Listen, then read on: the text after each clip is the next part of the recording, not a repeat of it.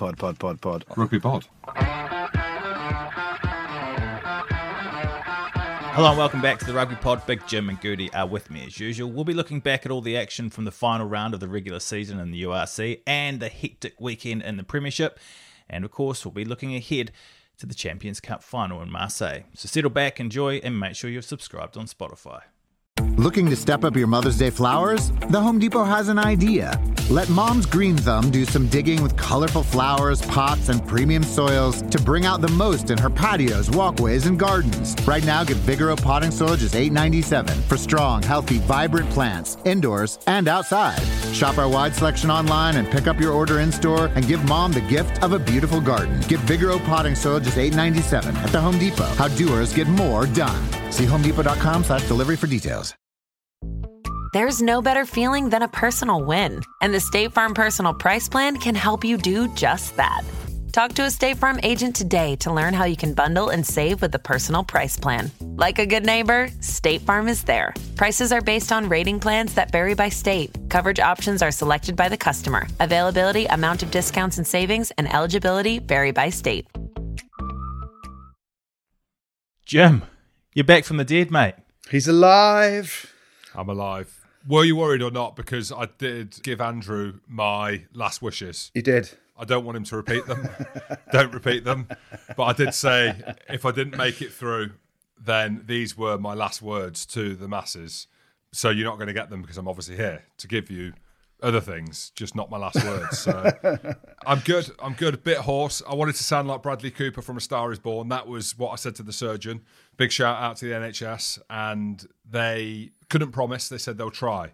So I sound a little bit hoarse, but Beck's loving it is what I'm saying. She would have been desperate for me to sound like Bradley Cooper from A Star Is Born. But now I'm all right. Made it through. Hell of a night, though. Hell of a night in the NHS, my old small beds.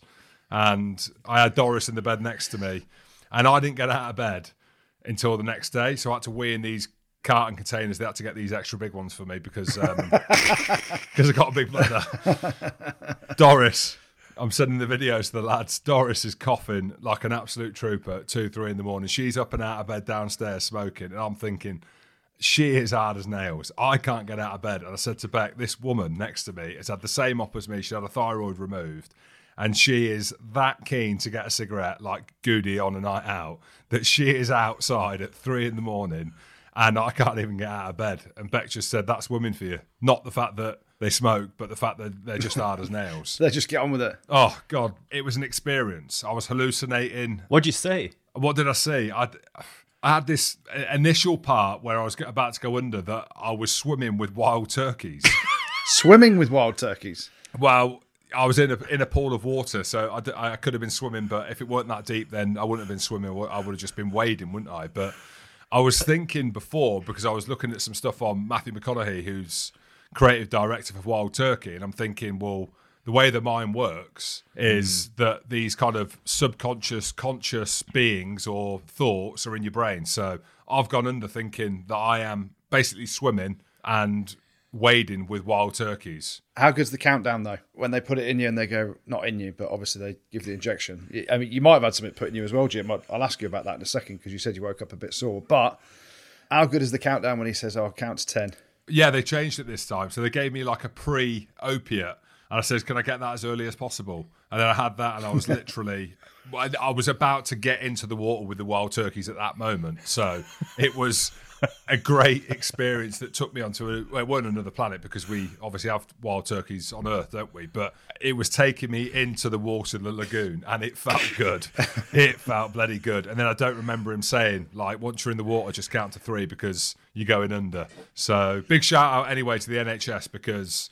and they get a bit of shit, don't they? It's taken a couple of years for me to get it sorted. But when it matters, when it really matters, they deliver the cheese sandwiches. When they need to come, they bring that with a cold cup of tea. I was going to say, that cheese sandwich that you posted on social media, was it 7-8 days old? It looks stale as fook. I'll put it this way, it weren't soft. I don't want to say how many days old it was. It weren't soft, but it did the job. So what now? What have they fixed? Like, what changes does that mean for you? Gave him another 3 inches. Another? Where? To go to 6. 16. No, just 6. Just 6. Oh, I don't know. I reckon this could be a game changer. Without giving my health across the airwaves to the millions of listeners, I don't know whether it's a rugby injury and it stemmed through that in terms of me basically being a 10 out of 10 every week when I should have been a 3 and overexerting myself, or it's a hereditary thing because my mum and my nan both had these kind of thyroid issues, which are generally women related. We spoke about it a few years ago, didn't we? Do you remember when we did a podcast, I was telling people about it? But if I've done what I've done in the last 5 years and I weren't feeling great, can you imagine what the next 5 years are going to look like? My goodness me. I was going to say, Jim, surely it started with the monster night out after your 2 minutes in the Champions Cup final. You talk about a 10 out of 10 every week. For a couple of minutes here and there, you do, but then it was that horrific night out or amazing night out that ruined you. Well, that was the straw that broke the wild turkey's back, effectively. That was the tipping point. That was like your body saying, please stop, like, please, I'm begging. And I did. So that was 5 years ago, almost to the day of me going under and walking into that lagoon under general anaesthetic. That was almost 5 years to the day. 4 years and 361 days. That was how long ago it happened, just for reference. So I don't know what the next 5 years is going to look like, but I'm going to feel good doing it, no matter what. And Andrew, you know what my last words would have been, and they were bloody powerful, is all I'm saying. But keep them to yourself. Go on, Goody. Well, now he's alive, I have to. There's one that I really want to say, but I can't. I just can't say it. That's between very good friends. No, you can't, because it was genuine. It was honestly, if I'm going down with these turkeys and they're pulling me under, this is what I want you to say. So we'll hold it, because who knows what's going to happen in the future, Andrew. But we'll just leave it there for the listeners. But thank you to the 3 people that reached out to me on social media and wished me well. Goody, what was your weekend and compared to that? Well, a lot of interaction with Jim, lying in his hospital bed. My favourite picture was just seeing the size of the bed with his legs hanging over the edge, and all you could see is the mauler's toe. That was one picture. The coughing incidents, I got a lot of those. Friday I was up at Wasps. The Andy Good suite was absolutely rammed, but the stadium and the rugby was absolutely shite. We'll get onto that in a bit. And then on, Sunday, I've got to say, the missus and the kids, fair play to them. They did a 5K run for a charity. There's a load of fundraising going on near us for bone cancer and stuff like that. So it was about 28 degrees, or it was ridiculously hot anyway. The missus and the kids did a 5K run together. Kids were in and out of the pushchair while they were doing it, and I just sat there with a pint and an ice cream. So probably need to have a word myself as well, actually. Jim's had this thyroid operation that he thinks is going to make all the difference. If there was an operation that could make a similar difference for you, what do you think that might be? The ankle, actually, has helped. But I tell you, Jim's thyroid, so yours was overactive, wasn't it, Jim? Yeah. Graves' disease. Yeah. You had Graves' disease, which meant you haven't had an overactive thyroid. Mine is significantly the opposite to that. Mine is very underactive, which maybe I need mine out because it's so underactive that it helps me gain weight. But yeah, I don't know. What would I need? You need the teeth doing. I can smell the breath through there. I mean, look how white they are, Jim. Oh, you're on about? Look how white they are. Yeah, they're white. Yeah, but I don't think having white teeth is. I think you can still have halitosis or whatever they call it. Halitosis. If you could have one up, what would you have? Because I've got 2 more that needs doing. I don't want to give everyone my medical history. I'll give you one. My ear needs doing. I've got a hole in my eardrum as well from bawling and scrumming to the cow sheds and back. So after nearly swimming with wild turkeys, I'm going to delay getting that done for now. I've sent you the pictures, haven't I? The big hole, it's absolutely hanging. And I need something involving skin as well, which I don't want to go into. So there's 2 ops that I need. Andrew, come on, if there's something. Probably lipo. I'd love a bit of lipo. Just take away. Can I get rid of 10 kilos pretty comfortably? I reckon they could. Would you have lipo? Would you go down the Botox route or not? Because, I mean, you've done the hair, and that's absolutely fine because we can't say bald anymore because it's like you abusing someone. Looks good, doesn't it? It looks amazing. It looks really real and really good. So would you get the teeth done or not? Would you get the teeth? Would you get Botox? You've had the boobs done. Would you get anything else? I've had Botox in my knee. That was to get me out of retirement to play for Newcastle. Really? Yeah. What does that do? There's a sheath that runs down the side of your leg on the outside, and that was causing me a load of pain. So they put the Botox in to kind of freeze it. It worked a treat. Basically got me in the Daily Mail, got me a hell of a contract from Newcastle, and helped Newcastle stave off relegation, which you're welcome. London Irish went down. Yeah, that helped. What else? What would I go for? I've got a mate that had full body lipo, a bloke. Name him. I can't name Adrian. I can't name him. I won't tell you his surname though. I don't know whether many people know about it, but he had full body lipo and he's pretty vain. No, he's not. Yes. Midlife crisis, I think I call him most weeks when I speak to him. I'll tell you who won't be needing any lipo. The boys working out in Richmond this week ahead of the Barbars game next month and the Aussie tour.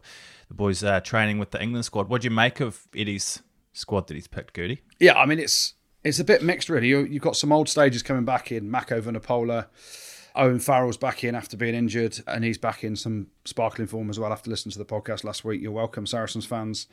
It's always hard, isn't it? There's 3 rounds of Premiership rugby to go. So there's obviously the last round, then there's the semi-finals and finals, and the squad that he's picked. And you don't want to overanalyse things and look at it in minute detail. It's a training squad where they're going to get absolutely flogged because there's no game this weekend. You know how intense. I've been at an Eddie Jones training session a few years back. It was ridiculous in terms of intensity. So you know they're going to work hard. You know, you can always make an argument for some players that aren't in it. The big one for me, we talk about him pretty regularly on here as being in ridiculous form, Danny Kerr. Again, he's picked Van Portfleet, which is great for the future. A youngster coming through who's second choice at Leicester. He's picked Harry Randall and Mitchell. And the one thing I will say is this squad that he's named will not mirror the squad that goes to Australia for the 3-test tour. There'll be loads of players that come and go in between now and then, obviously, all the Saracens boys and the Leicester boys and potentially the Harlequins boys. Whoever wins those semi-finals, Northampton, they're the 4 clubs that are more than likely going to be in the semi-finals and finals. Gloucester obviously got an outside chance, but he didn't pick any Gloucester players, did he? Although I think Jack Singleton's been called up since. So take it with a pinch of salt the minute. You know, he's going to flog the guys for 3 or 4 days. You're better off being Joe Launchbury, right, and saying, Eddie, I've got a few knocks and niggles. I'm having a week off.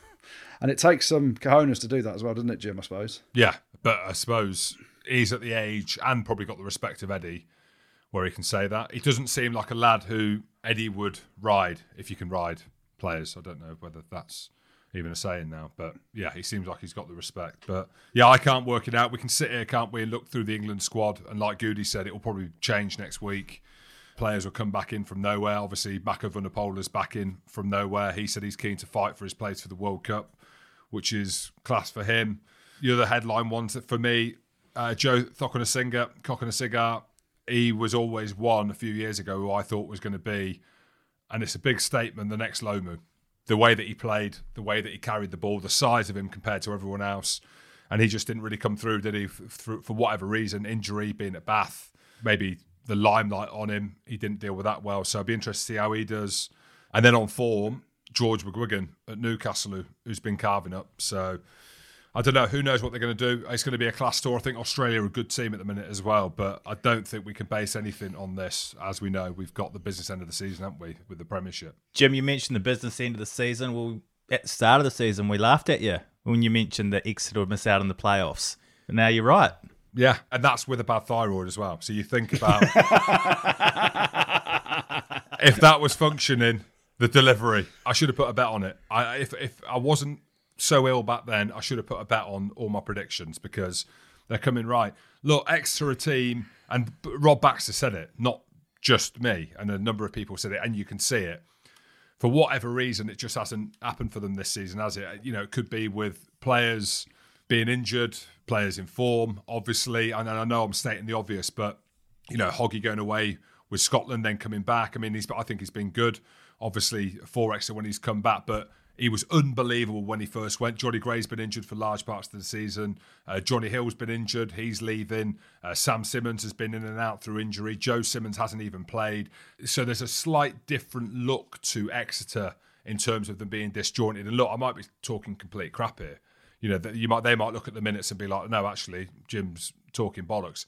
That's just a kind of superficial perspective. But when I called it, it was more because I felt that Leicester were on the way up, which obviously, as we know, that they are. Quins play a brand of rugby in which they can score a load of tries. Sale, the physicality that they've got, I know that they've not made it into the top 4, but they're teams now that physically can compete with Exeter and score tries. And the way that Exeter play rugby, in terms of close to the try line, everyone's convert. Look at Gloucester, the driving line out around that part of the place. So I just feel like teams have caught up and other teams have a bit of stardust on them, where Exeter, I mentioned some of the players that have been injured. Jack Knowles been injured for large parts of the season as well. Kawanseki. Yeah, exactly. Luke Kawanseki is one of the best hookers in the world. They've just lost a bit of stardust this season for whatever reason, and they'll get it back. I mean, because you even look, if Europe was top 6, which it used to be, They're 7th now, so they wouldn't even made Europe. So it's been a bit of an awakener for them, but not a bad thing. Love Baxter, and Exeter will come good, won't they? But I don't know what their recruitment's looking like, but they need to get their best players on the pitch. Well, they've lost a few as well, haven't they? Obviously, Skinner's gone, and Johnny Hill's gone up to Sale as well. So interesting times. But one thing I do need to pick up on, Jim, congratulations. You did say that Exeter and Bristol wouldn't make the top 4. I said that Bristol wouldn't make the top 4, but I thought Exeter would. Exeter have lost 4 of their last 5 games in the Prem. How bad's that when you think about it for a top team, or that historically has been a top team? But you also said that Worcester would win something. Well, he didn't say win something. You said watch out for Worcester in the Prem. They might make top 6. That's what you said. I meant win the World Cup, which it looks like they won the other night. The Prem Cup was the World Cup for them, yeah. You remember a few weeks back when we said, who's going to make it? And both of us got an opportunity to pick a team. I picked Exeter. I just thought somehow experience would pull through. Jim, you said Gloucester. Neither of us even mentioned Saints. Why didn't you? Because Sam Vesty, the bogey monster, picks his nose too much. Yeah, I don't know. Yeah, I don't mind the picking the nose bit, but the eating bit's kind of put me off putting them in the top 4. But they've made it. Well, I say they've made it. I'm pretty sure they are going to make it because they're playing Newcastle Falcons on the last game of the season, and they're 2 points clear of Gloucester. But Dino's swan song, the Newcastle lads have been trying really hard for him the last few games. So you're thinking last game of the season, go on, do it for Dino. That's the call sign going out from Gloucester. Do it for Dino. Goody, you were at Wasps. Sale needed to win to stay in the hunt. They did, but they are out of the race now anyway, aren't they? For anyone that watched it on Friday night, you probably wasted a Friday evening watching it on BT Sport. It was pretty horrendous in terms of skill level. Sale were just effective at what they do. 16 points to 7. When you're looking at that, Jimmy Gopperth missed a kick at the end to try and get a bonus point, which would have kept Wasps in the hunt. Wasps probably look like they're going to miss out on top 8 now. I can't give it any more than a 3 out of 10. Abysmal. So, Sale were good enough to do what they did. Wasps still hurting from the Lyon game last week. I think a lot was taken out when they see and hear the injury to Elliot Stooke. When you're on the field, I don't think people can quite understand that. When you see and hear what happened, you saw Dan Robson and a couple of the other lads shouting and screaming at the referee, and the referee still gives a penalty for holding on. You're like, hold on a minute. For 3 seconds, they're screaming, blow up, blow up, blow up. He's hurt, he's hurt, he's hurt. So he's broken his leg. You could hear the snap, apparently, and you could hear the screams and all that stuff. So not nice. Fingers crossed for Elliot Stooke that it's a clean break and he bounces back for next season, because he's played in every Premiership game this year.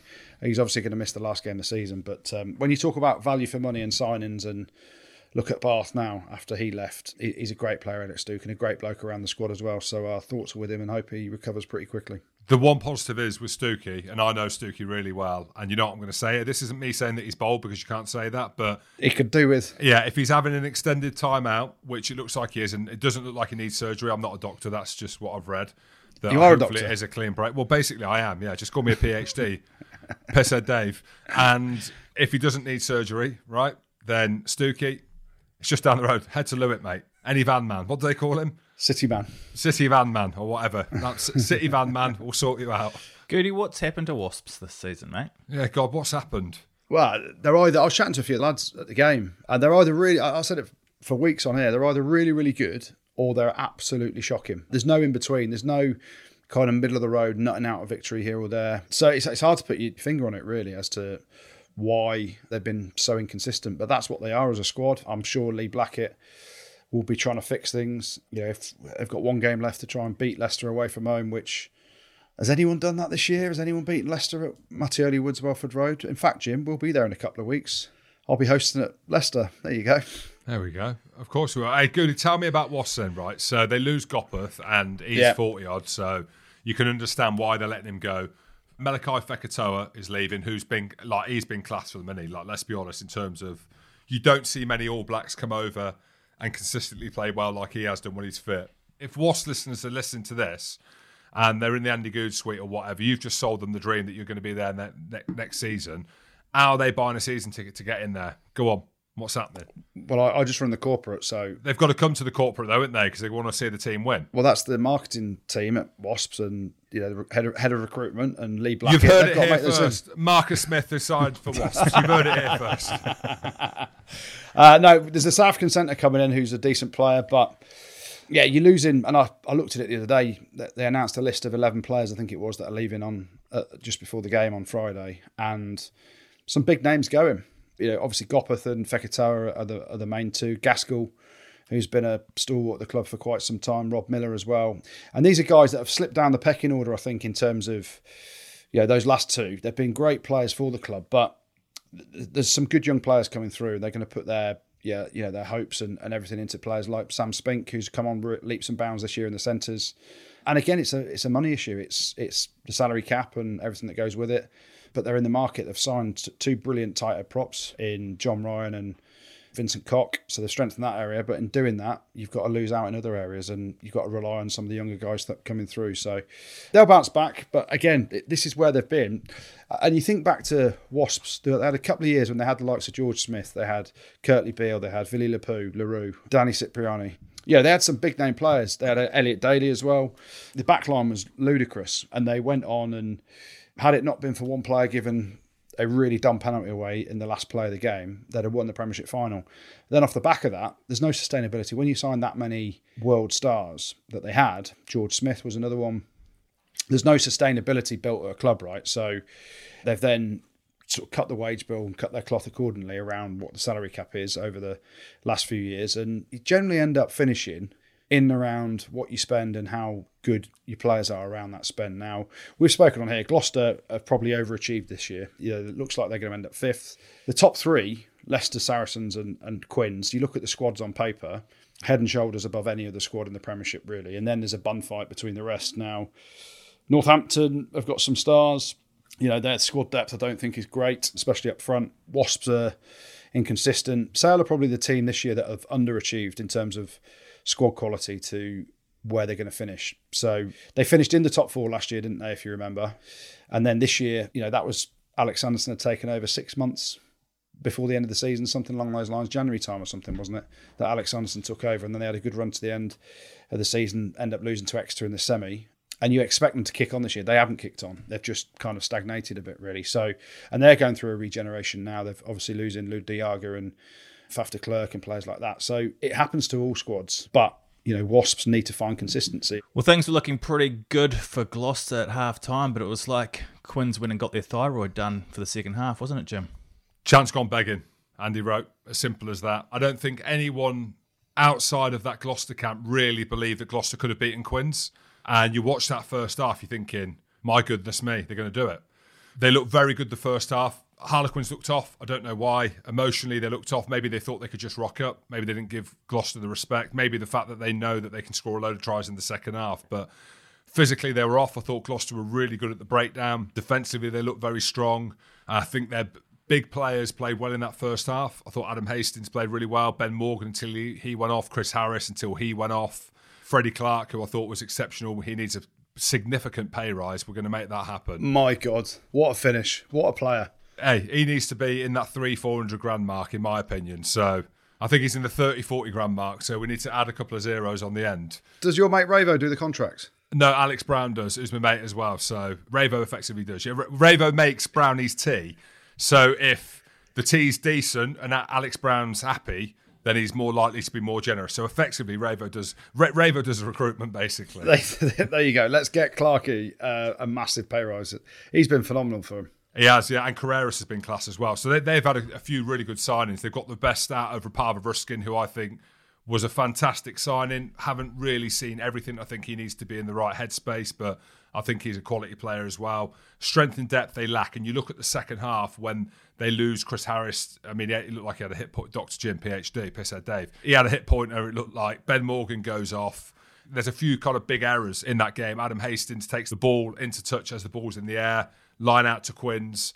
And there was just a couple of big moments that went begging for Gloucester in that second half. Didn't score a point. So it was just a snapshot, really, of where Harlequins can beat any team on their day, is the fact that they can score a load of tries. And like Tabai Matson said after the game, they are that team that can score and can win games regardless of how far they're down. They'd rather be a team that win comfortably, but they are a team that can do that. But for Gloucester, I'll be honest, I was a little bit disappointed with their big players. And maybe it's because they've not been in that situation before. I thought Lewis Rees-Samet could have done more under the high ball. I know that there's all this talk defensively, but I think his big evolution, he still looks like he's 15. Don't get me wrong, he's a top-class player. Austin Healy's favourite player. He's a wicked player, but I just think you'd want to see more defensively from him. That's what I would like to see. Adam Hastings, I mentioned that kind of big error. And you don't want to call players out, but that's the difference between being in the top 4 and then also winning the knockout games when you get there. And again, we'll come on to the Saracens-Northampton game where Saracens were off in certain parts where to win it, you can't be to win championships. So it's a great learning curve for Gloucester. I don't think they're going to make it into the top 4. I do wonder whether the comments me and Goody have both made are true, that they've overachieved this year. And if they have, can they be in a position like this next year? So can they right the wrongs of this season in terms of the second half of that game against Quins to get them into the top 4 next season? I don't know. But there's large parts of that game where Gloucester are very good. They're very good up front, as we know. Freddie Clark, we mentioned. They're good over ball at the breakdown. But I just think they're big players. I thought Ruan Ackerman was poor, and he's been one of their best players all season. That's what it is when you get to the top end. So they're playing the champions at Twickenham, a place in which a load of the Gloucester players haven't been. So loved what Gloucester have done this season, and I won't give them the full respect until they bring out the checkbook and give Freddie Clark the money that he deserves. First half, they played exceptionally well, didn't they? They fully dominated. Yeah, their offloading game. The stats at half-time, you'd think that Gloucester were Harlequins and Harlequins were Gloucester, the way the stats were, and that's not being disrespectful. Gloucester were offloading ridiculously. Everything that you come to think of how Quins play, ball out the tackle, keeping the ball alive, possession, territory, ball in playtime, Gloucester, how much ball they had in playtime. They were phenomenal at half-time in that first half. The errors they made in the second half were self-inflicted, and you can't gift a team like Quins with the attacking intent that they've got, those free entries into your own half to launch plays from, because they've got fitness, they've got belief. They've done it so many times, haven't they? It's not a one-off where Quins come back from 20 points down or whatever it is to win games. It's happened significantly, regularly throughout the season, as well as obviously the big ones last year. What I will say about Quins, Danny Kerr, ridiculously good again. You talk about Lewis Rees-Zammit. I mean, tell the ankles that when Danny stepped him inside, outside, inside again. How's Danny Kerr not in the England squad? Absolutely ridiculous. You're talking about the best 9. I think you can say it close to being the best 9 in the world, I'd say at the minute. I don't know, it's hard to say because internationally we're not seeing him, but he plays at a level every week where he's standout, apart from getting sin-binned. But he's head and shoulders above any other scrum half in England. You talk about Ben Youngs, you talk about Harry Randall, you talk about Mitchell, Van Portfleet. They're the 4 that are in the mix at the minute. Danny Kerr, for the last 18 months, has been head and shoulders above them in Premiership terms. So Eddie Jones has just got to wind his neck in and pick him. And then Joe Marchant has quietly gone about his business to now be looking at all the centres in England. He is the most complete England centre at the minute, the way he plays. Both sides of the ball. Defensively, he works ridiculously hard, puts in some unbelievable shots, reads as well. He's quality in that outside centre position, which is the hardest position to defend on the field. And then ball in hand, his offloading game, his reading of the game, he was ridiculously good. And this is the one where Eddie Jones, we give him a bit of shit. He gets a bit of shit off a lot of people. But on Joe Marchant, he's seen something early that I think a lot of people didn't, and I agree with him. I think he's been exceptional. I remember playing against him when I was at Sarries. This young lad coming through, and he was a 13 back then, and obviously he's played on the wing for England and stuff. So, I think whatever Nick Evans has done and the coaching team there have got the very best out of the players. Look at Hugh Jones. Again, we had him on the podcast a few weeks ago. He was exceptional again. Lewis Liner, who's gone from strength to strength. Caden Murley, I know you're a big fan of his as well, Goody. I mean, he's a 10 out of 10, and he's a straight 10 out of 10. His legs are ridiculous. Yeah, so he is, and again, I've joked about it. They are a very good team, and they're sponsored by Adidas. They are in London. They are fucking living the dream. Well, Saracens secured their home semi-final, and the 2 points that Saints picked up mean they now know they just need to beat Newcastle at home to make the playoffs and keep Gloucester at bay. What did you guys make of that match? What do you mean they just need to turn up against Newcastle and just put a kit on? Imagine if they don't. That's my old club you're talking about. Ain't good enough, mate. Newcastle at the minute, for whatever reason. It's not. All I'm going to say is, Saracens fans, listen to this. You are bloody welcome. You are bloody welcome. Do you know why? Because we picked out Owen Farrell last week as someone that lost their head. It went onto social media. It went viral. And look at his performance. I know Owen Farrell saw it. I think he might have messaged me. I don't know. Maybe he did. Maybe it was in my junk folder or something. But he saw what we highlighted, the way he lost his shit against Toulon and lost his head and with the referee and with his teammates and all this stuff. I'm going to ask you a question in a minute on this, Jim. But at the weekend, Owen Farrell, man of the match, he was phenomenal in everything he did. I will question one thing. There was a high hit on Alex Mitchell, which TMO Andy would have picked out, but they didn't look at it, which was a bit of head-on-head contact again. So I'll mention that. But we'll just leave that there because he was outstanding. The other one I'm going to pick out, though, this week, your mate. Well, I'm trying to think of my mates left at Sarries. I don't think after what's happened on here, there is many. Well, I think this guy would be your mate still, because you talked him up as a potential British line. Nick Tompkins loses his shit with everyone. He is the most angry little man you've ever seen. And he was losing his shit with Alex Good. Hell of a player. Like, I love him as a player, but he's got a proper attitude on him, hasn't he? Go on. I know what's happened. Leadership from Owen Farrell of the highest level. He's like, I'm no longer going to be a C-bomb. I'm going to pass it on to you. So I need you this week to moan like buggery at the referee, to shout at all the players. I ain't doing it because Goody called me out last week on the rugby pod. So, Nick, this is your sole focus this week, is to shout at the ref. And everyone else. I don't know, because it's weird with Nick, because when he was a young lad, and I've always respected him, I always said to you, do you remember I said this lad coming through is quality. I thought he was going to be a British and Irish Lion. Did he rock up absolutely hungover to fuck on one game and then got man of the match? Against the Scarlets and got man of the match. He rocked up pissed. We'll say that because he didn't know he was playing. He'd been out on the night before on a big one. And he carved up, mate, quality player. And I don't know whether it's a bit of an act or whether it's part of this persona that he thinks he needs to be. Or, you know, a lot's happened in 5 years since I was there. So he's obviously matured. But there's no doubt, it's undeniable that he's a fantastic player. But where Saracens are letting themselves down is with the. I don't like it. I don't like that chat with the referees. I didn't as a player. You know, I was captain of Gloucester. I don't think I've ever said that. I've never heard that. No, I don't think I have. Yeah, but I don't think I have. But as vice captain of Scotland, and so I had some ridiculous decisions go against me. I don't like players' interaction like that. I find it even uncomfortable watching it as a fan, but as a pundit. And when you hear the referees, Micah, the referees having to speak to Owen or the referees having to speak to Nick, and we can all hear it, I'm cringing. So the big work on for them, because as we know, Goody, when you get to the big games and you get to games where referees don't want to interact with other players, you get some like Barnty in that one who you can have a chat with. You don't need to be the captain. You can kind of have a bit of interaction with. Luke Pearce is the same. But you piss some referees off. They, in the back of their mind, it'll be like, if you haven't rolled away from a tackle, he's going to ping you. As in, if he likes you, though, he might give you half a second longer to roll away.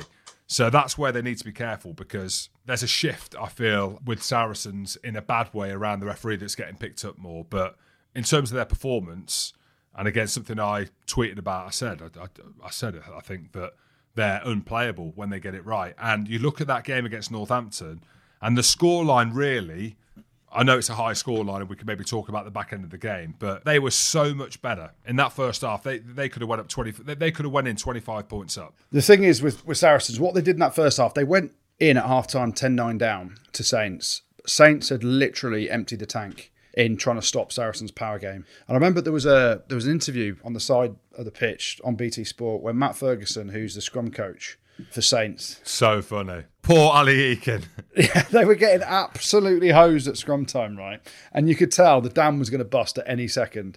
Anyone watching the game just knew that Saints had given everything, and then Ali Eakin's interviewing him, asking him about the scrum, and are you worried, or is it, what's going on there? He's like, no, not at all, not even bothered, mate, not even bothered whatsoever. There's been one penalty, we're not even bothered. I'm bothered. I'm not bothered. No, definitely not bothered, which clearly meant you were. He was so angry about it, wasn't he? Ali Eakin was, just trying to get a bit of interaction out of him. Nothing came back. And then basically Saracens half-time, they listened to the podcast again, I think, and turned it on in that second half. They were ridiculous. Like, there's a few things, that went for them one way or the other. Theo McFarland, how good is he? Like, what a signing. Where's he come from? He played in the MLR for a little bit, and he was put to Nick Kennedy by whoever. Someone said, you need to watch this lad, he's a decent player. And then Nick Kennedy, who I found it weird him being at Saracens. It is, isn't it? It's a lovely guy. Great bloke. So I wonder if he wants me to honour that London Irish contract that he signed me on. I'm happy to. Now I'm $1 million. But again, as we know, one of Saracens' points of difference has always been identifying players. Obviously, I chat to Kelly Brown quite a lot as well. So I said a few months ago when I saw this lad, and he's like, no. He said, the hand-eye coordination, and you've got to think that this is me and Kelly talking about hand-eye coordination. It's quite funny. Two of the worst. Both of us together. He called me Dildo 4, I called him Dildo 5. So he's telling me that it is on a scale like they've never seen in terms of what they can do. And you saw that, didn't you, when the ball bounced up, how quickly he took it and scored that first try of his. But rugby's now a game where it was a game for all shapes and sizes before. Yes, that still stands. But rugby now is a game of athletes. And you have to be unbelievably athletic, and the rest will kind of follow, right? You can teach line-outs, you can teach scrums to a degree. But the big thing and the number one thing is power, speed, hand-eye, and all these things that he's got. I look at him, and I just want to enjoy watching him. I think he's quality. Yeah. So he's a gem. He's everything that Saracens want as a player. In the first half, he was quiet. He's still learning. But as you see, when the game comes to him, just opens up. So Saracens, for me, that was a snapshot of where they're at this season. When they're on, they are unplayable. And people on social media, wow, Northampton came back. Well, they did, but Saracens made a load of changes.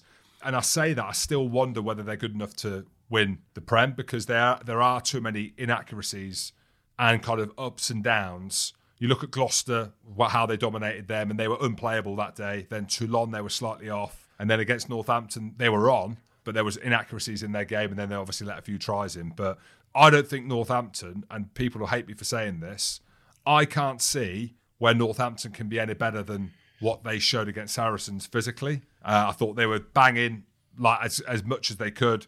Courtney Laws, Aaron Hinkley, big shout out to him in the back row. He's come out of nowhere. Looks good. They were as physical as they could be. And that, for me, isn't the worry for Northampton. But I suppose when you look at the teams in around the top four, who can live with the Saracens? Well, we know Harlequins can score a shitload of tries.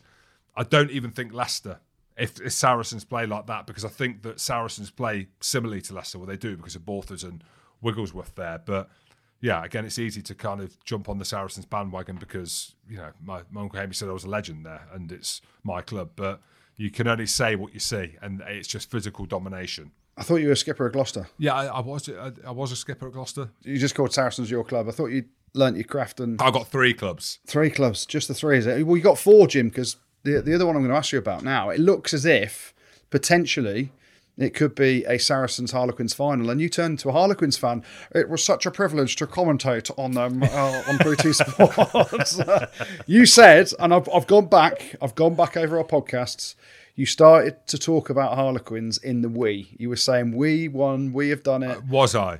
Yeah, you were. So it looks like the semi-final could be Saracens against Quins, and you talk about them being unplayable. I completely agree. When they're on it physically with that dominance and the accuracy they've got, they are unplayable. But throwing in the mix a team like Quins with all the attacking intent they've got and their ability to score from nothing. Like you said, Goody, they're the ones, because you look at Northampton's tries and you look at Toulon when they beat them, they were just throwing these ridiculous offloads, like the bounce to the ball and stuff like that.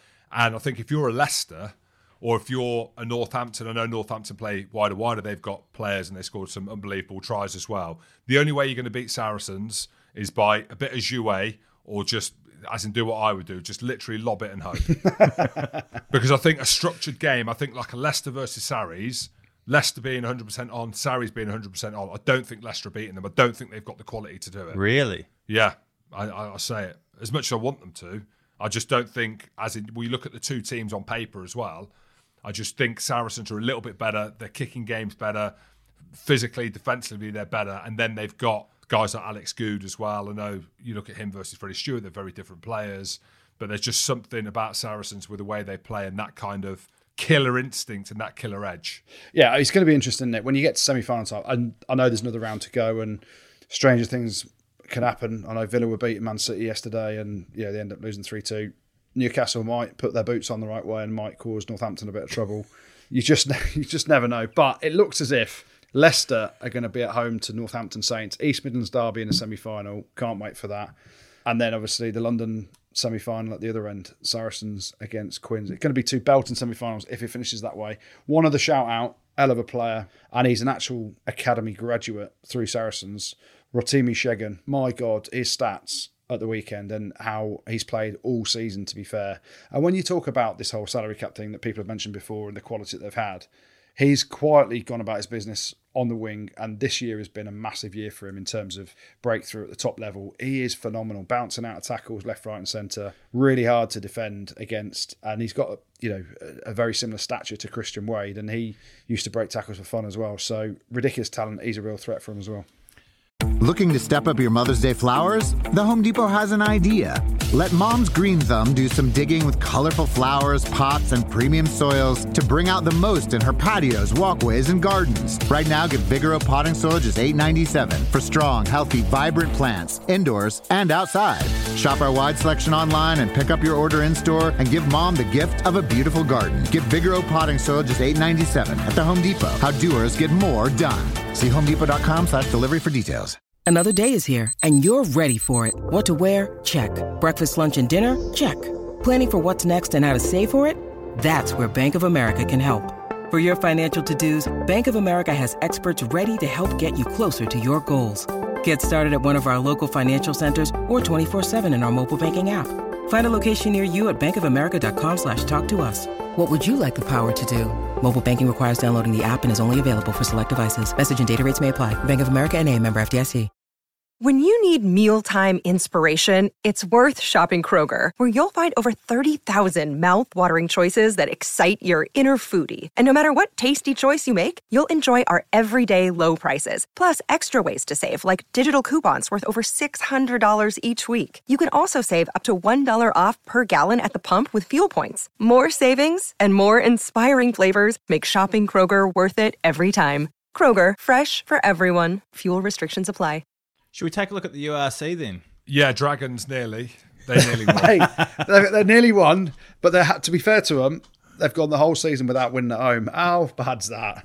How bad? And they're trying to sell season tickets for next year already. My God. Let's talk about Ulster, because they got a big home win over the Sharks to secure a home quarterfinal against Munster, didn't they? Yeah, massive win for Ulster. I know on paper it's only 3 points. Well, that would have been a draw, but they only won by 3 points, 24 points to 21. But in terms of getting a home quarterfinal and the team that the Sharks had in terms of full noise, they were full noise. And I say full noise, they had Sia Khaleesi and Ma Pimpy. My voice, I can't do it. I can't do the high one. Ma Pimpy. And the Kanyam and a load of their top-level players. So the Sharks were taking it seriously, which we all hoped, and they did, as were Ulster as well. And for me, Ulster have been a standout team. They're the team that have beaten Leinster in the URC.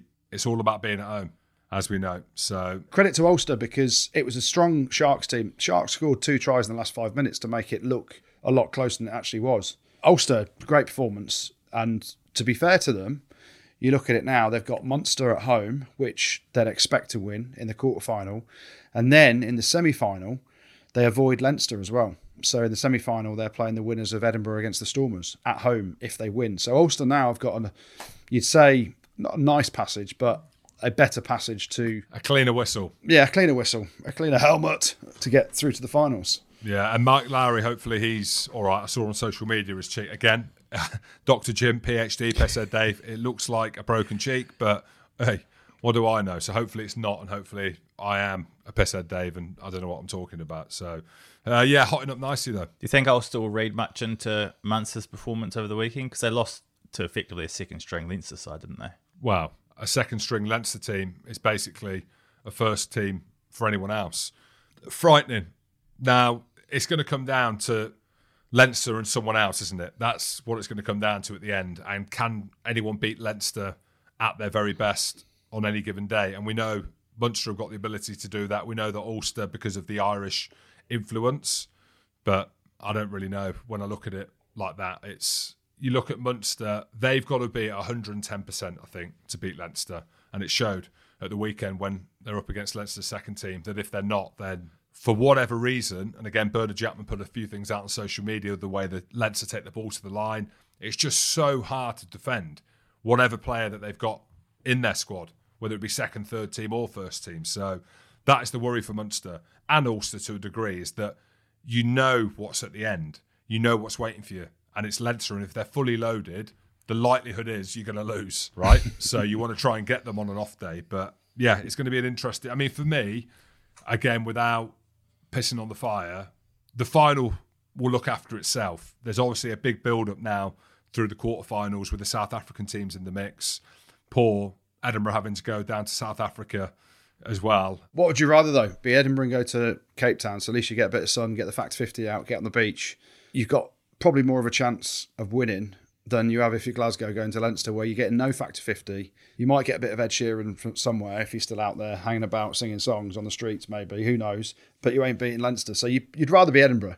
Can tell you now that Glasgow will be getting Factor 50 points. That's what they'll be getting. So, I don't know. I think I'd rather be Edinburgh. I like the South African teams being back in. And we kind of hoped, didn't we, that the Stormers or the Sharks would have a knockout game at home. It just kind of adds to it. So, yeah, Edinburgh go there. It's going to be tough for them. They beat the Sharks when they went down there in that monsoon earlier in the season, and they were comfortably better than Glasgow at the weekend.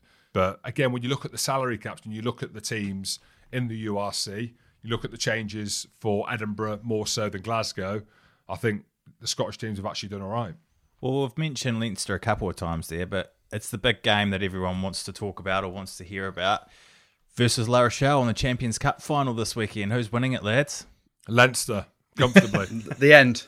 I was going to build it up then because it's out in Marseille and I have got the privilege of being a European rugby ambassador for this weekend, James. I know, we were both meant to be. You're telling me like I don't know. I know. I feel bad because basically European rugby, EPCR wanted us to go out there and host a few Q&As and do what we do and have a bit of fun.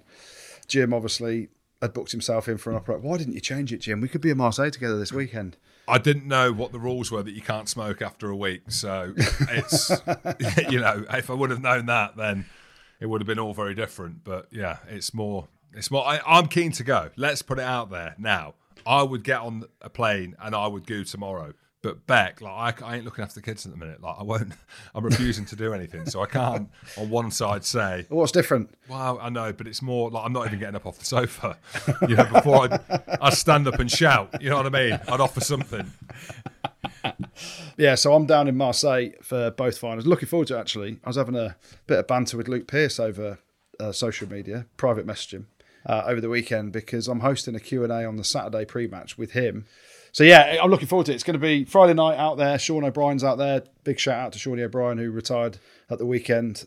It's going to be a lot of fun, a lot of drink. A bit of French will come out, no doubt. And I said to the missus, it's work. I've got to go, it's work. And she's like, yeah. Can we come? I was like, no. You stay at home with the children. I shall be going to Marseille and having quite a lot of drink responsibly. Maybe Heineken, because it's the Heineken Champions Cup final. And a lot of fun will be had watching Leinster win. What has changed since last year's semi-final when La Rochelle dominated Leinster physically? That. Exactly what you've just said then. They've realised that the physicality element to it, both from forget the URC, I feel bad keep saying that, from a winning the Champions Cup and winning a Six Nations. I know they didn't win a Six Nations, but they were close to. They nearly beat France in Paris. And doing something at the highest level collectively, and I say that, Ireland collective, Leinster effectively, the physicality element to it. I think that is a game changer. What happened that game against La Rochelle in the semi-final last year, I think that's what's changed it. I think that's what's changed Leinster and Irish rugby. So they've realised that for all the reasons. Ask Bernard Chapman, get in contact with him, he'll tell you how they've done it in terms of training drills and stuff like that. But I think that's what we've seen. I think we've seen an element of physicality that is so consistent and ferocious, and they're clear outs. And it's a different physicality. When you watch La Rochelle and you watch Toulouse, it's one-off runners. It's big man trying to get over a smaller man. It's slower. It's more laboured. It's heavy. Whereas Leinster and Ireland, I'm going to keep putting them in the same mould, it's just this collective violence. And I think that stemmed from that game where guys like James Ryan, I know we keep going back to him, we think that he lost his British and Irish Lions place because of that game against Big Willie, Little Willie Skelton, and he got physically dominated as they were going to South Africa with the Lions, and it would have been a similar thing. I think that is what has changed the course of Irish rugby. And I just think that they know exactly what's coming. And I've not seen enough from La Rochelle, and I say that. There's no doubt they're a fantastic team, right? Ronan O'Gara, a huge amount of respect for him. The players that we've gone through, Goody's favourite player, Bottier, Big Willie, Little Willie Skelton's back fit. Bernard Chapman, we're calling you out, mate, because normally we believe... Yeah, he said it. If you tell us you've got long hair, Bernard Chapman, we bloody believe you, right? And you told us Willie Skelton was out and apparently he's in. And that could be a game changer, but he ain't 100% fit, is he? Like, he's being rolled out if he's 80% fit. I don't reckon he'll start. He's been out for a long time. And this is like with O'Gara, there's so many sort of different undercurrents to it. O'Gara, Munster man through and through, coming up against Leinster. He would love nothing more than stopping it. Everyone's expecting a Leinster victory, I think. If there is a team that can stop this blue machine that is Leinster from functioning, it's the power and size of La Rochelle. If they can slow it down, and this is the thing, Bernard Jackman said it on here last week, sometimes, and you said it, the violence that they go into a ruck with, sometimes it's bordering on illegal. And that's what effectively gets them quick ball. Now, I said it on here a couple of weeks ago about the refereeing, and I said, how didn't Wayne Barnes have a semi-final? Well, Wayne Barnes has got the final, so I'm sure Ronan O'Gara, being the intelligent rugby brain that he is, will have a word in the shell-like of Wayne Barnes and say, listen, you've got to watch their clean-outs, because if they're not legal, that's how they get quick ball, that's how they get their momentum. And it's all about stopping Leinster's momentum. So you can stop that with a good kicking game, you can stop that with physical dominance at the gain line. And when you've got players like Aldreet, you've got players like Victor Vito, Weenie Antonio, who ain't so weenie, you've got Will Skelton, they can definitely do it. But in 30-degree heat in Marseille, when Leinster are going to play at the speed and pace that they want to play at, it's going to be a tough ask for La Rochelle. But it will all be about slowing the game down to their pace and their power and their size and capabilities of how they want to do it. Can they do it just themselves rugby-wise, or can they do it by Wayne Barnes looking at how Leinster clear out and effectively trying to manage that area of the breakdown so that they are fully legal? That gives La Rochelle a bit of an opportunity. Looks like Tyke Furlong and James Lowe are good to go as well. They're going to play this weekend as well, back from injury. Yeah, of course they are. And I mentioned before, PhD came good. Kerr-Barlow broke his hand, didn't he? Told you, in the last game. Called it, saw it, and he's not going to be playing.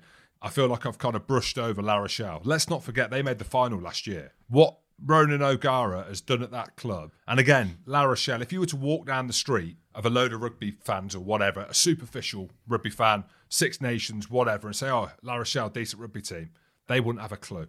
It would be Toulouse, it'd be your Leinsters, it'd be your Leicesters, Saracens, these kind of household names. No one's speaking about La Rochelle. So what Ronan O'Gara's done there with that squad, what he's built, there's a bit of a mix there as well, but a French heartbeat in that is phenomenal. So we can't write them off. I'm only going based on my comments that I made a few weeks ago that Leinster are comfortable winners from what I've seen. I just think that whatever has happened there, probably because of that game against La Rochelle, has just started something really exciting in Irish rugby. Goody, Ehai West in his last game, shocker with the boot. Do you think they'll make any changes around that, or can they make any changes around that? Well, they've got Jules Plisson, who could play at 10. I think it's a massive shout just to change your 10 off the back of missing a few kicks in a semi-final when he's played 10 for you all year. Now, Ehai West is leaving La Rochelle at the end of the season. There is Pierre Popelin who could play there and goal kick, but I just think he sticks with Ehai West. If you're losing Kerr-Barlow, who's been your 9 all year, and I think where they made a bit of a mistake, they had Arthur Retier, who's a winger that can play a bit of scrum half. He came off the bench in the semi-final. If you go back to that semi-final, I remember Jim talked about it. Botti has come off the bench and lobbed the ball on the floor about 3 times, just trying to do ridiculous offloads. Well, Retier came off the bench for Kerr-Barlow when he broke his hand. Retier is normally a winger, played in the wing at the weekend in the top 14. He played at 9, and it was just French. It's like, no control, let's just chuck it around and hope for the best. So if you do that against a Leinster team, you've got absolutely zero chance. So I think he'll stick with Ehai West. I've always sort of thought he's an all right player, and I'm happy to be proved wrong. But, you're coming up against Sexton, who's, apart from in Jim Hamilton's mind, one of the best in the world at what he does. So Sexton is a guy that can control a game with his boot, control it with the pace that his team plays at. All the plays run around him. The ball's out the back. He plays at the line. He's going to be put under pressure, Sexton, but I don't know, if you're O'Gara, you back your man to the hilt, who you've backed all year. If you change it for a final, it's for a guy, Plisson, who hasn't played a massive amount this year and is flaky at best at times. Can be a wonderful player, but I don't know. I'm thinking you stick with Ehai West and hope for the best. Okay, give me your predictions, guys. By how much? Leinster by 12. Yeah, Leinster by 14, I'm going to say. I want to see a really tight game. I'd love to see La Rochelle take it to the wire, but I just think this Leinster Ireland team are so good. How they attack is absolutely mesmerising at times. So, I can't see anything but a Leinster victory. Right, let's finish things off then with the good, the bad, and the ugly. Yeah, plenty of good this week. We'll start off, Andy Rowe, your favourite team, the Blues. Yeah. Oh. No, not the Saders, the Blues. Bowden Barrett, clutch drop goal. The clock was in the red and he gave the Blues the 21-19 victory over the Brumbies away from home. He did have a penalty advantage, so it's much simpler when you've got that. But, some of us have just knocked him over without any penalty advantage. Some of us have missed him without any penalty advantage. But that day, what a ledge. He drops the goal, Bowden Barrett. It was good to see him back as well because he's had concussion issues, hasn't he? And there was a worry that he was struggling to make it back. So good to see him back. Yeah, definitely. And then sticking in the Southern Hemisphere and Super Rugby, the Waratahs. They beat your team, Andy Rowe, the Highlanders. They're not my team. Mate, you're a Kiwi. They're all your teams. 32 points to 20. It was their first win in Dunedin for 14 years and their first back-to-back wins in New Zealand since 2009 as well. So massive shout-out to the Waratahs. They got mentioned in the bad quite a lot last year, so shout-out to those boys. Leinster, of course they do. They get a mention in the Good again. It was their second, in some places, their third team at the weekend. And we spoke to Bernard Jackman last week. He said a lot of these lads don't even make Tuesday afternoon training, yet they could rock up and dominate a Munster first team. They beat them 35 points to 25. Jordan Lama was back. He's had a tough time recently, as Jim said. He had 8 carries, 102 metres gained, and he beat 13 defenders. So hell of an effort from Jordan Lama. Good to see him back. He looks absolutely rapid. Might be a bit late to get into the team this week, but he might get on the bench, I suppose. Ulster, they're going to get a shout-out this week. They beat the Sharks to secure a home quarter-final against Munster. Brilliant performance by them at the Kingspan. Jim's team, they're going to get a mention. Hashtag always. Harlequins, yeah. 24-7 down at half-time and yet another epic comeback to win 28 points to 24. Looked like a brilliant day out at Twickenham, so well done to them. Another player from Jim's old team, Theo McFarland, is definitely getting a mention in the Good this week. Ridiculously good performance from him, and it capped it all off with his wonderful finish in the corner with the acrobatics. I think he knew he was always going to get there, and he just did that for the crowd, didn't he, in the TV cameras. The one-handed dive over, hell of a finish, made it look good, but tweaked his hammy. Yeah, well, he did that on purpose, didn't he? Because if he didn't score it, it's like, it was because my hammy. So double whammy smart. And also, he doesn't have to train too hard this week because they haven't got a game this weekend. So maybe he's missing getting absolutely blitzed at fitness this week. So wise man, Theo McFarlane, well done. Sticking with Saracens, I mentioned him earlier, Rotimi Shegan, 11 carries, 154 metres made and 4 line breaks. So he looks a wonderful player at the minute. And Saracens get a mention for securing their home semi-final with the victory over Saints this week. So well done to those boys. Another mention in the Good goes to a team that Jim Hamilton affected massively. He went over there and did a documentary, and ever since he did the documentary, they went downhill. They couldn't win many games. The mighty Benetton. They've appeared in the bad a few times. Rhino Smith especially. He had 10 carries, 101 metres gained, 4 line breaks, 2 tries and 29 points. And it was Benetton's biggest ever score in URC history as they beat Cardiff 69 points to 21. And the 4th biggest ever by anyone. So a massive shout out to Benetton. They get a mention. They finished the season strongly. Another mention for the Good this week, Jim. The mighty Ospreys. The mighty? Well, not so mighty. They lost to the Bulls, but they have qualified for the Heineken Champions Cup for next year by winning the Welsh Shield. And my goodness, didn't they celebrate that, Jim, in the URC? They must have been joking. I'm watching that and I'm thinking they are joking with the celebrations, but obviously not. So I think it's ridiculous myself, but congrats, I should say. They'll be in the Heineken Champions Cup next year. So well done to the Ospreys. They get mentioned in the Good. And so the Good this week, Jim, goes to your old team, Saracens. Are you all right or not? You've totally redeemed yourself again. You brought them down last week, and now you bring them back up again. You're never invited back there. You know that, don't you? Regardless how many times you give them the Good. Mate, I was an ex-player there. Surely you always get an invite back. Yeah, most. Nearly everyone, I'd say. Everyone but one. There we go. So Saracens get the Good. The bad, a few bits of bad. We'll start off with Elliot Stooks' injury. Pretty nasty leg break. Hopefully he'll recover pretty quickly. Sticking with injuries, Nick Dolly picked up a pretty horrific knee injury at the weekend, so probably blame that on the 4G pitch, Jim. Could well do. Happy to put our names to that. Not good news there. Cardiff, we just mentioned the fact that they got absolutely hosed by Benetton in the Good. They're going to get the mention in the bad. It's the most points they've ever conceded in the URC as they lost 69 points to 21 to Benetton. Absolutely horrific showing by them. Sticking with Welsh rugby, the Dragons, they've got to be in there again, Jim. They lost at home. This time they lost to the Lions. It was close, though. Well, they kept it under 50. They kept it under 30, actually. Fair play to them. So the defence must have improved. But to be fair to the Dragons, they've had a really good season at home. They haven't won a game all year, so that's why they get a mention in the bad this week. The Dragons. Imagine playing at home. Imagine being a Dragons fan right now. You've gone and watched them every game this year at home with your season ticket. and they haven't won once. But you've seen a shitload of tries, so... Yeah, I suppose so. Bit of upside there. So they get mentioned the bad this week. But the bad this week goes to Exeter Chiefs. Not so Chiefs anymore, boys. Not just because of their 40 points to 33 defeat at Bristol at the weekend, but they've lost 4 of their last 5 Premiership games to throw away any chance of making the playoffs. They haven't made the top 4 for the first time in quite some time. It's probably about 7 or 8 years now, isn't it, that they haven't made the top 4. So the Oracle, Jim Hamilton, you put the kibosh on Exeter Chiefs early in the season, Jim, by predicting they wouldn't make the top 4. Your prediction has come true. So Exeter, they get the bad this week for not making the top 4 for the first time in, let's call it 7 years. The ugly, few bits of ugly. Sam Gilbert's red card for the Highlanders against the Waratahs lifted Michael Hooper above the horizontal and put him down on his neck. No. You can't do that. It's a pretty clear and obvious red card there, especially to Michael Hooper. What a legend he is. But the ugly this week goes to England rugby and Argentina rugby. Anyone that saw it, I'm sure most people have. I'm sure, Andy Rowe, you tried to jump on the bandwagon. Most viewed video Andy Rowe's ever posted. Ever. Let me post a video of this and say this is a disgrace.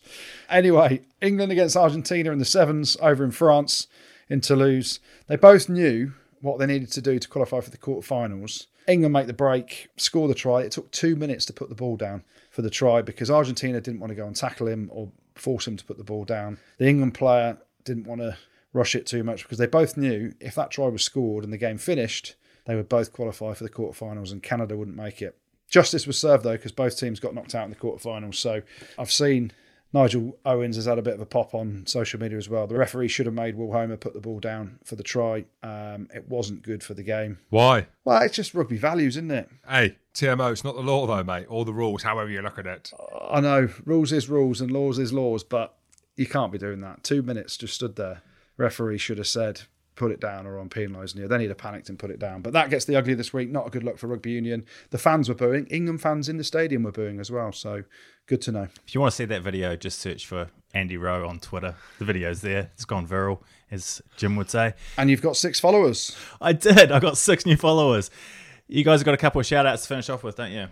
Yeah, we got a few, as we always do, towards the end of the season. This one's to Market Harborough Rugby Club and their second team who won the Cup and the league this year, going undefeated in both. And also one to the Northamptonshire Police men's rugby team who won the Police Sport UK Plate final last week against West Yorkshire after extra time. And they did it in memory of their colleague PC Alex Prentice, who sadly passed away. So a big shout out to all you guys. Well done. Yeah, and I've got a shout out to another police team as well. A massive shout out to South Wales Police Rugby, who defeated the Met Police in the British Cup final at Stourbridge on Wednesday and are now the British champions. So well done, lads. Great to see some Welsh teams winning, eh? Oh, being horrible. But I've got another shout out to a Welsh team, the Wales Civil Service Rugby team, who are playing against England Civil Service Rugby for the first time in 100 years this week on Wednesday, the 25th of May. So a day after the podcast is released. The kickoff is 6 p.m. at Cardiff Arms Park and tickets are £5. With all the proceeds going to the Wooden Spoon charity, Andrew, which we know is a very good charity that does great things across the board. So get along to that if you can and watch a Welsh team win. Do you think they're going to win? I'm backing the England Civil Service Rugby team to beat the Welsh, but there we go. Get on down to that, everyone, if you can. And a massive shout out to Connor Booth, who is a combat medic in the army and is currently deployed in Poland as part of the UK response to the war in Ukraine. Connor and the rest of his medical team are running, walking, cycling and swimming 108 miles in June while wearing their 23 kg body armour. So a massive shout out to those boys. That's a hell of an effort. And it's all to raise money for the British Red Cross and their efforts in Ukraine. So, mate, good luck, guys. That's a massive effort and a hell of a thing to fight for. It is, Connor. And watch out for the wild turkeys. That's all I'm saying. That's all I'm putting them together, wild turkeys and water. But anyway, lastly, we've got a shout out to Dom and the lads from Blackheath, First 15, who are doing the 3 Peak Challenge on the 10th of June in support of mental health charity, Mind Charity. So, big shout out to you lads as well from Blackheath. Thanks, Jim. Thanks, Gertie. Thanks, producer Tristan. And thank you very much for listening. Don't forget to check us out on YouTube and make sure you've subscribed on Spotify. Rugby Spod. Spotted pod.